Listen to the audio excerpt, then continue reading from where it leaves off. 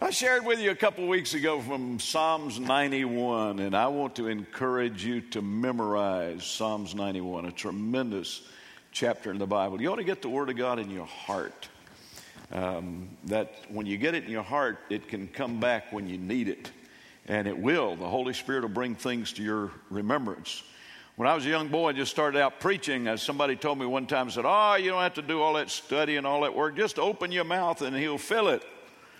He will, with hot air. Thank the Lord He fills us with breath. But if you put something in here, then the Holy Spirit will bring that to your remembrance. And I encourage people to memorize Scripture. It's a blessing and will help you. So I'm going to go back to Psalms 91. I know we're coming to the table of the Lord, and I'm just going to sort of use the first couple of verses as a launching pad for our communion in just a few minutes. But the first two verses of Psalms 91, you can see it on the screen. He who dwells in the secret place of the Most High shall abide under the shadow of the Almighty. The second verse is the one I want you to really notice. I will say of the Lord, I will say of the Lord, He is my refuge and my fortress, my God. In Him will I trust. These few words from this particular, I'm not going to go into depth like I did with the names of God as it starts out in this particular chapter like I did a couple weeks ago, but instead, I just want to talk to you about the power of confession. The psalmist said, I will say of the Lord, He is my refuge and my fortress. Words are powerful. There are three examples in the Epistle of James that are so vitally important. James is that little book. It's near the end of your New Testament. James was an apostle of God, and his book is not very large, just a few chapters, about 5. But it really hits with a punch. Boy, James is one of those guys. He just says it like it is. He is strong. And in the 3rd chapter of his writing, he talks to us about the power of the tongue. Let's look at verses 2 to 6 in chapter 3. James said, indeed, we put bits in horses' mouths that they may obey us, and we turn their whole body. Look also at ships, although they are so large and are driven by fierce winds, they're turned by a very small rudder wherever the pilot desires. Even so the tongue is a little member and boasts of great things. See how great a forest a little fire kindles? And the tongue is a fire, a world of iniquity. The tongue is so set among our members that it defiles the whole body, sets on fire the course of nature, and is set on fire of hell. I told you he's a hard hitter, didn't I? He gets right to it. But before you dwell on the negative, which he hits pretty strong here, look first at the positive, because James actually gives us two positive things about the tongue and then one negative thing. Let's look at these three. He talked about the horse and the bridle. He said that in verse 3. He talked about the horse and the bridle. He said we put a bit in a horse's mouth, and with that we can hook a bridle to it, and we can guide that horse wherever we want to. Now, the point he's making here is the difference between the size and the strength of the rider and the animal that's being ridden. I never realized just how much that variance is until several years ago. I lived in Indiana a few years, and we had a lot of folks in our church from Kentucky. In fact, if any of you, and we do have some people that are from Indiana, you know that in Indiana, you really have to look hard to find a Hoosier. I mean, a truly born Hoosier. That's what they call people from Indiana. Most everybody in Indiana they got there from Kentucky or Arkansas. They moved up there during the 40s and 50s in the Industrial Revolution. They went up there getting jobs, getting away from the farmland of Kentucky and Arkansas. and they stayed there and raised their families. And so the problem is when you had a vacation or 4th of July or Christmas or Thanksgiving holiday, everybody's gone. They gone to Kentucky or Arkansas. I met a lot of Kentuckians, got to know a lot of Kentuckians, visited Kentucky a lot. We used to go, where I lived in Indiana was close enough that even when we went to the lake to ski, we went to Lake Cumberland in Kentucky. And I also traveled around Lexington quite a bit and got to know some of the people in that area where they raise horses. And in fact, they stable a lot of the world champion horses in that area. And boy, let me tell you, you ought to see some of those Derby winners. Those horses, they're bred for speed and they're strong. In fact, and they're so well manicured and so well kept, their muscles just ripple in the sunlight when you watch them out grazing or something. It's just, they're amazing. And you know, the guys that ride those things in the derbies are little bitty guys. I mean, most of them don't weigh 90 pounds. That's true. In fact, if you weigh 98 pounds, you're pretty big for a jockey.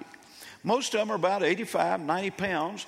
And those little bitty guys, 85, 90 pounds, jump up on that animal that weighs a couple thousand pounds and is nothing, and makes that animal go wherever he wants him to go.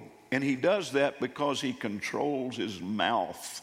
And that's what James is trying to tell us here. The positive effect.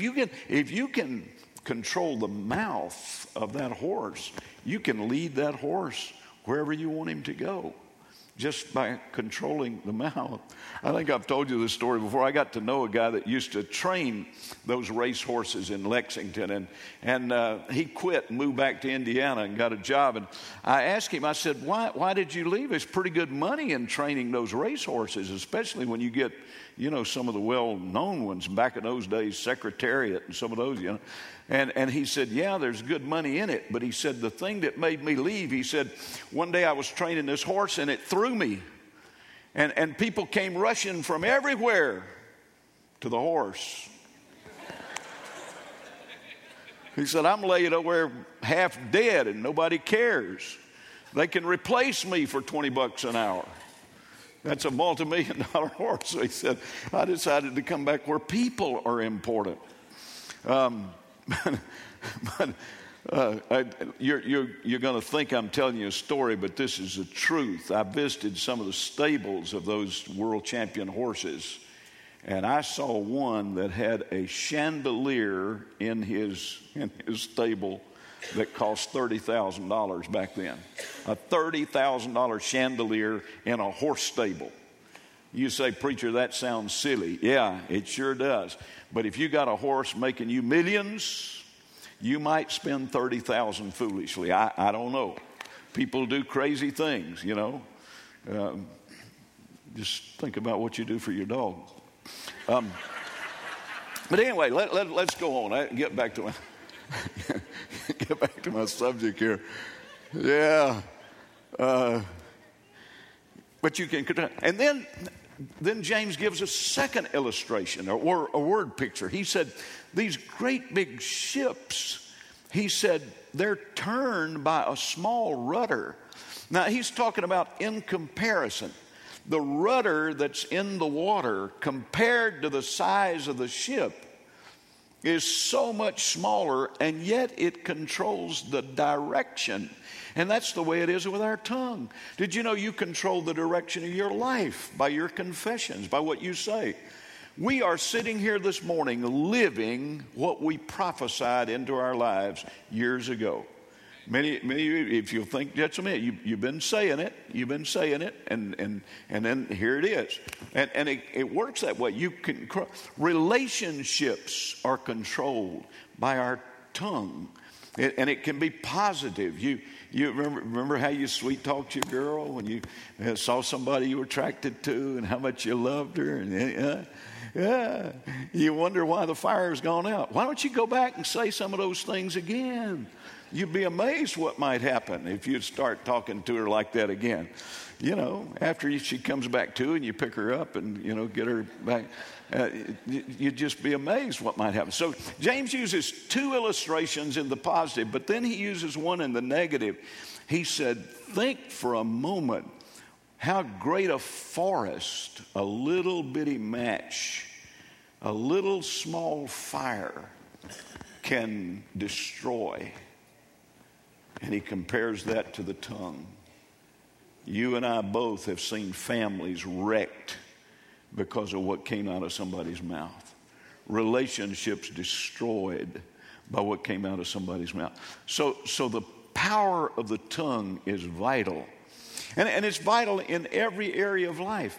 Did you know confession is a powerful part of salvation and the new birth? Now, don't get me wrong. I'm not saying that you're born again by confession only, because you're not. When I was a boy, we lived next door to a church. I won't call the denominational name, but they believed that all you had to do to be saved. And what they did at the end of their service, they said, anybody want to say anything?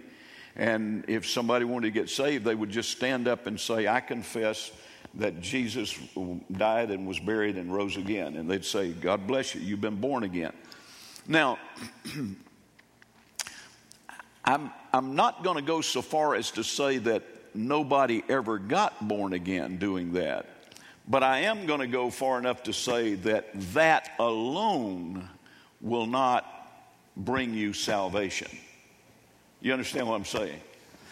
Well, let me just give you the scripture and we'll break it down and look at it. Paul talked about this in Romans chapter 10, and I'm going to read verses 8 through 13. But what does it say? Paul says, he's talking about the Word of God. The Word is near you, in your mouth and in your heart. That is the word of faith that we preach. That if you confess with your mouth the Lord Jesus and believe in your heart that God has raised him from the dead, you'll be saved. For with the heart one believes unto righteousness, and with the mouth confession is made unto salvation. For the scripture says, whoever believes on him will not be put to shame. For there is no distinction between Jew and Greek, for the same Lord over all is rich to all who call on him. For whoever calls on the name of the Lord will be saved. That's what Pastor Reagan was talking about a while ago. How many of you are glad that when you call upon the Lord, he's there to answer you? Amen? How many are, yes, go ahead and give him praise. How many of you are thankful that at the cross that there's no distinction? He just mentions two here, Jews and Greeks, but for us that would say it doesn't matter what your ethnicity is, your race, creed, or color. The ground is level at the cross. Amen. It doesn't matter your gender. We're all, amen. That's the Lord that we serve. He gives us all that opportunity. Praise the Lord. But now let me go back over this and show you what's required here for salvation. First of all, the Word. You see, the Word is the seed that the Holy Spirit plants in our heart and causes to produce life. There has to be the Word. Hebrews 11 says, he that cometh to God must believe that he is, and that he's a rewarder of those that diligently seek him. So you got to believe the Word of God. The Word of God is necessary for you to be saved. And here's what he says about it. He said, the Word is near you, in your mouth, but not just in your mouth. Remember what I said a while ago about the church that says just stand up and confess? Now, if somebody stands up and confesses with their mouth and that word is in their heart, and they believe the Lord to the point of submitting themselves, repenting of their sins, committing their life to the Lord, it's in your heart and in your mouth. That is the word of faith which we preach. So the word's necessary. Secondly, confession, and that's what we're talking about this morning. I will say, confession is necessary here. That if you will confess, here it is, with your mouth the Lord Jesus. That's part of it. But the sentence doesn't end there. Here's the third thing, faith. And believe in your heart that God has raised him from the dead, here's the promise. I love this. You'll be saved. You'll be saved. You'll be saved. If you believe on the Lord enough to commit your life to him totally and say, Jesus, I make you Lord of my life, you can be saved. And then he gives the explanation of how all this is done. Verse 10, he said, for with the heart one believes unto righteousness, and with the mouth confession is made unto salvation. You see how important confession is? Even in the new birth, our salvation. Third thing I want you to notice this morning is that confession is powerful in our prayers. Look what Jesus said in Mark chapter 11, verses 22 to 24. So Jesus answered and said to them, have faith in God. Some translation says the faith of God. In other words, that faith of God that was planted in all of us. God gives us all enough faith to be saved. There's no reason that anybody should be lost. Amen? Exercise the faith. God's given to every man a measure of faith. The faith. For assuredly I say to you, this is Jesus speaking, whoever says to this mountain, be removed and be cast into the sea, and does not doubt in his heart, but believes that those things he says will be done, he will have whatever he says. Therefore I say unto you, whatever things you ask when you pray, believe that you receive them, and you shall have them. Now this is a powerful, powerful passage of Scripture. In fact, it's the golden text. It is the foundation Scripture that the whole faith movement uses. And but let me be quick to say this. This is the Word of God. This is Jesus speaking, and I believe it with everything that is in me. However, you never take one or two little verses of Scripture and pull them out of their context and build a whole doctrine and a whole movement on that by itself. You got to remember, folks, Jesus is teaching his disciples here, and he's teaching them many things. And in the context of his teaching, they understood what he was saying. So let's not take a text out of context, because then it becomes a pretext. And we don't want to do that. Let's keep it in context. But John, for example, was one of those disciples, and perhaps he was the closest disciple to the Lord Jesus. And John understood what he was saying here, because John, in one of his epistles several years later, wrote this. He said, if we ask anything according to his will, he hears us. 1 John 5. If we ask anything, what? According to his will, he hears us. That leads me to believe that if I'm praying stuff that's against the will of God, then God's not listening to that. God's not answering that. And my confession can be all day long, but I can't make stuff come to pass that's contrary to the Word of God or the will of God. You understand that? If I ask anything according to his will, he hears me. And we know, John says, that if he hears us, then we have those things that we ask of him. Let me give you an example. Right at the end of this morning's service, after we had been to the table of the Lord, and I was just getting ready to leave, a young man came forward, and he wanted to pull me aside from everybody else, because he didn't want anybody else to hear what he was saying, because he wanted to confess something in his life that he was struggling with. And so he confessed to me privately what he was struggling with. And he said, I want deliverance. I want to be delivered. I want to be set free. Let me tell you, I had all the confidence in the world to pray for that young man, because I knew that what he was asking for was in the will of God. God didn't want him to leave here this morning in bondage. God didn't want him to go on and let his life be destroyed by a sin that he had not been able to conquer. And so we prayed with confidence this morning, and then just praised the Lord for setting him free. If we ask, that's what Mark chapter 11 is based on, is praying according to the will of God. Jesus said, if you ask anything according to my will. Second thing, then it's got to be coupled with faith. Your confession has to be coupled with faith. How many of you understand that sometimes your mouth and your heart are not lined up? sometimes we confess things with our mouth that we don't really believe in our heart. Let me illustrate. Please don't raise your hand, but how many of you brethren here this morning have complimented your wife on something she fixed for dinner that you didn't particularly care for? You said that was good.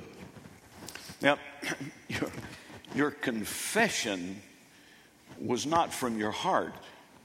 Your confession was out of one of the strongest drives in mankind, and that's self-preservation.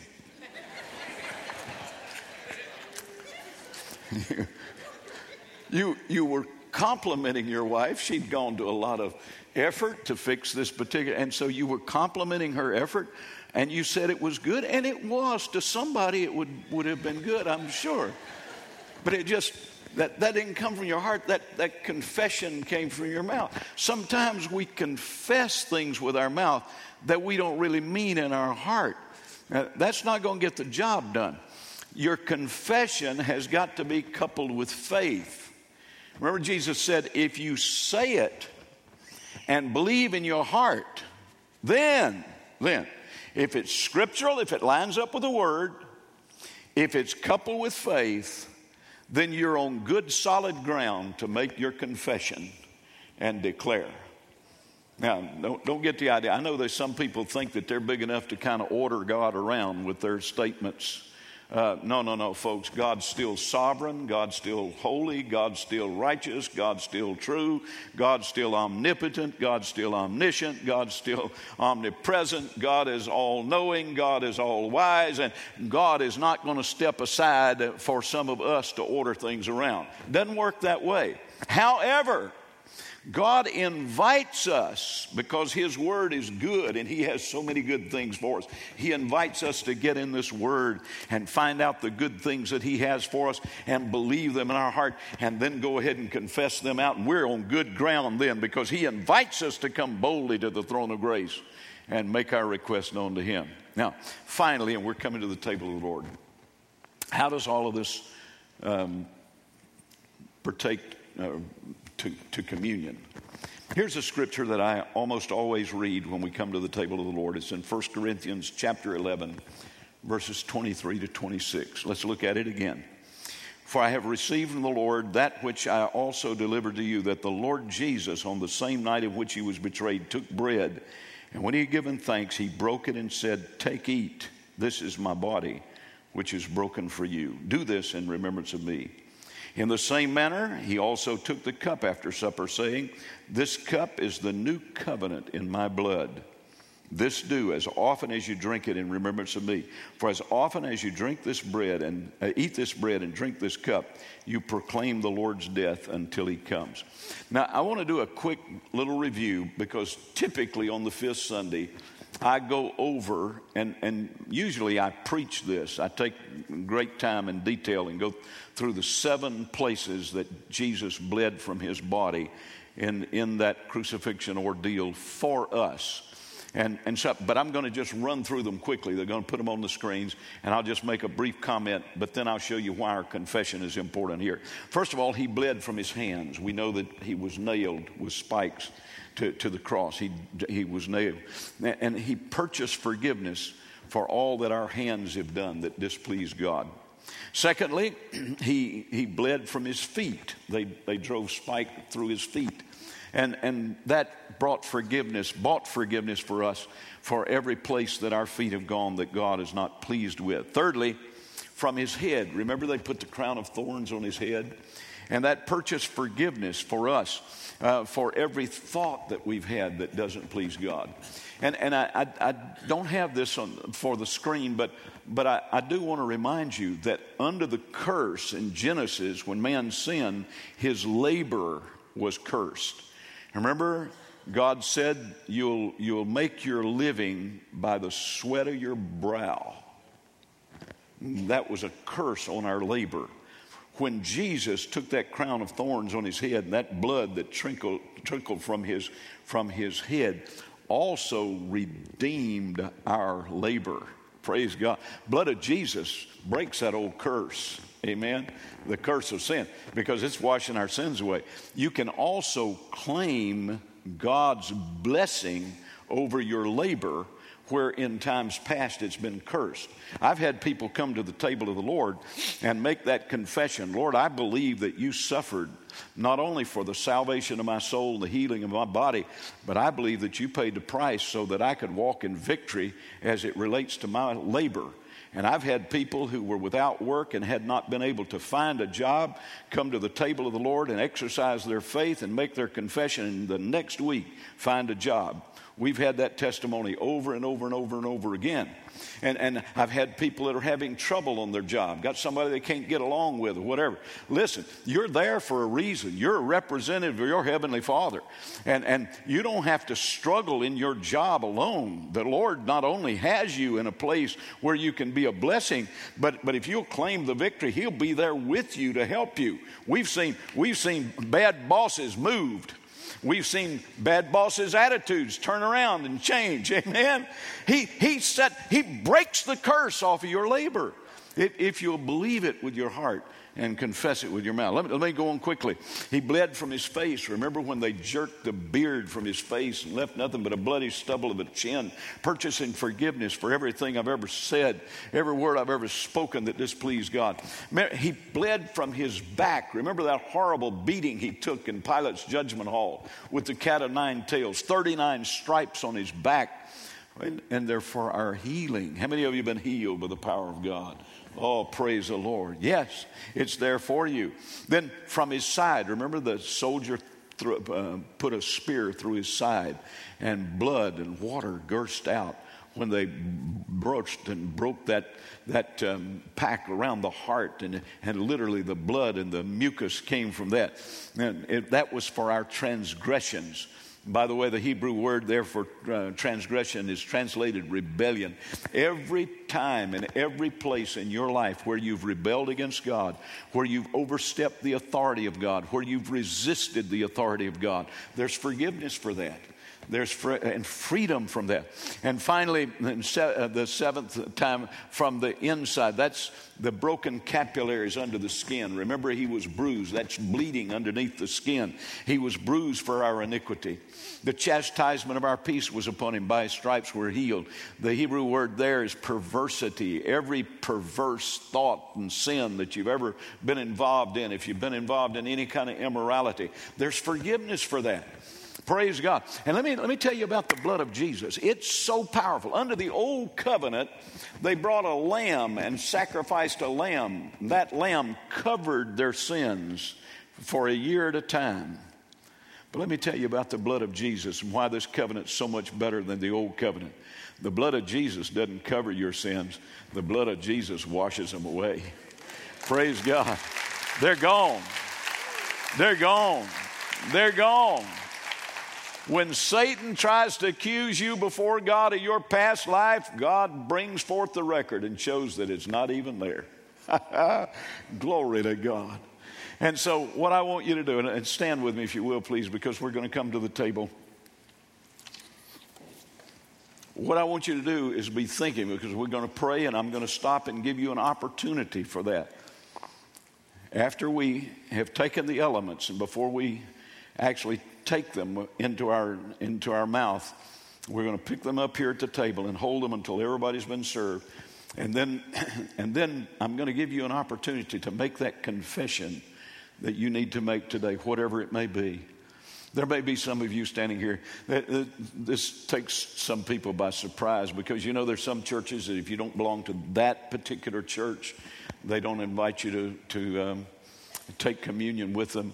We have what we call open communion. Anybody here this morning that wants to come to the table of the Lord, you're welcome to come. You don't have to be a member of this church. Don't want you to feel pressured. If you feel that you prefer not to, that's fine. We understand that. Nobody. But if you want to come to the table of the Lord, and this is the statement that sometimes takes people by surprise. I say, even if you're unsaved, if you'd like to come to the table. And let me tell you why I say that. I don't know a better place to get saved than at the table of the Lord. if you'll take that bread that represents his body that was broken for you, and you'll take that cup that represents his blood that was spilled for you, shed for you, and if you'll make that confession, Lord Jesus, I believe you died for me. And I believe in my heart this morning that you died for me, and I want you to forgive my sins, and I ask you to forgive me. I repent.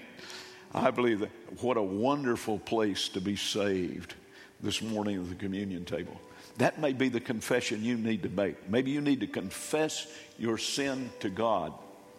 Others of you may be standing here today and you're battling something in your body, physical ailment, a disease, or whatever. Oh, if you'll come this morning to the table of the Lord and by faith you'll make that confession, Lord, I believe that you suffered for the healing of my body, and I believe that there's healing for me. And I'm going to take the communion this morning and believe you and ask you and confess that by your stripes I'm healed. Maybe it's a relationship that's broken. Maybe your home's torn apart.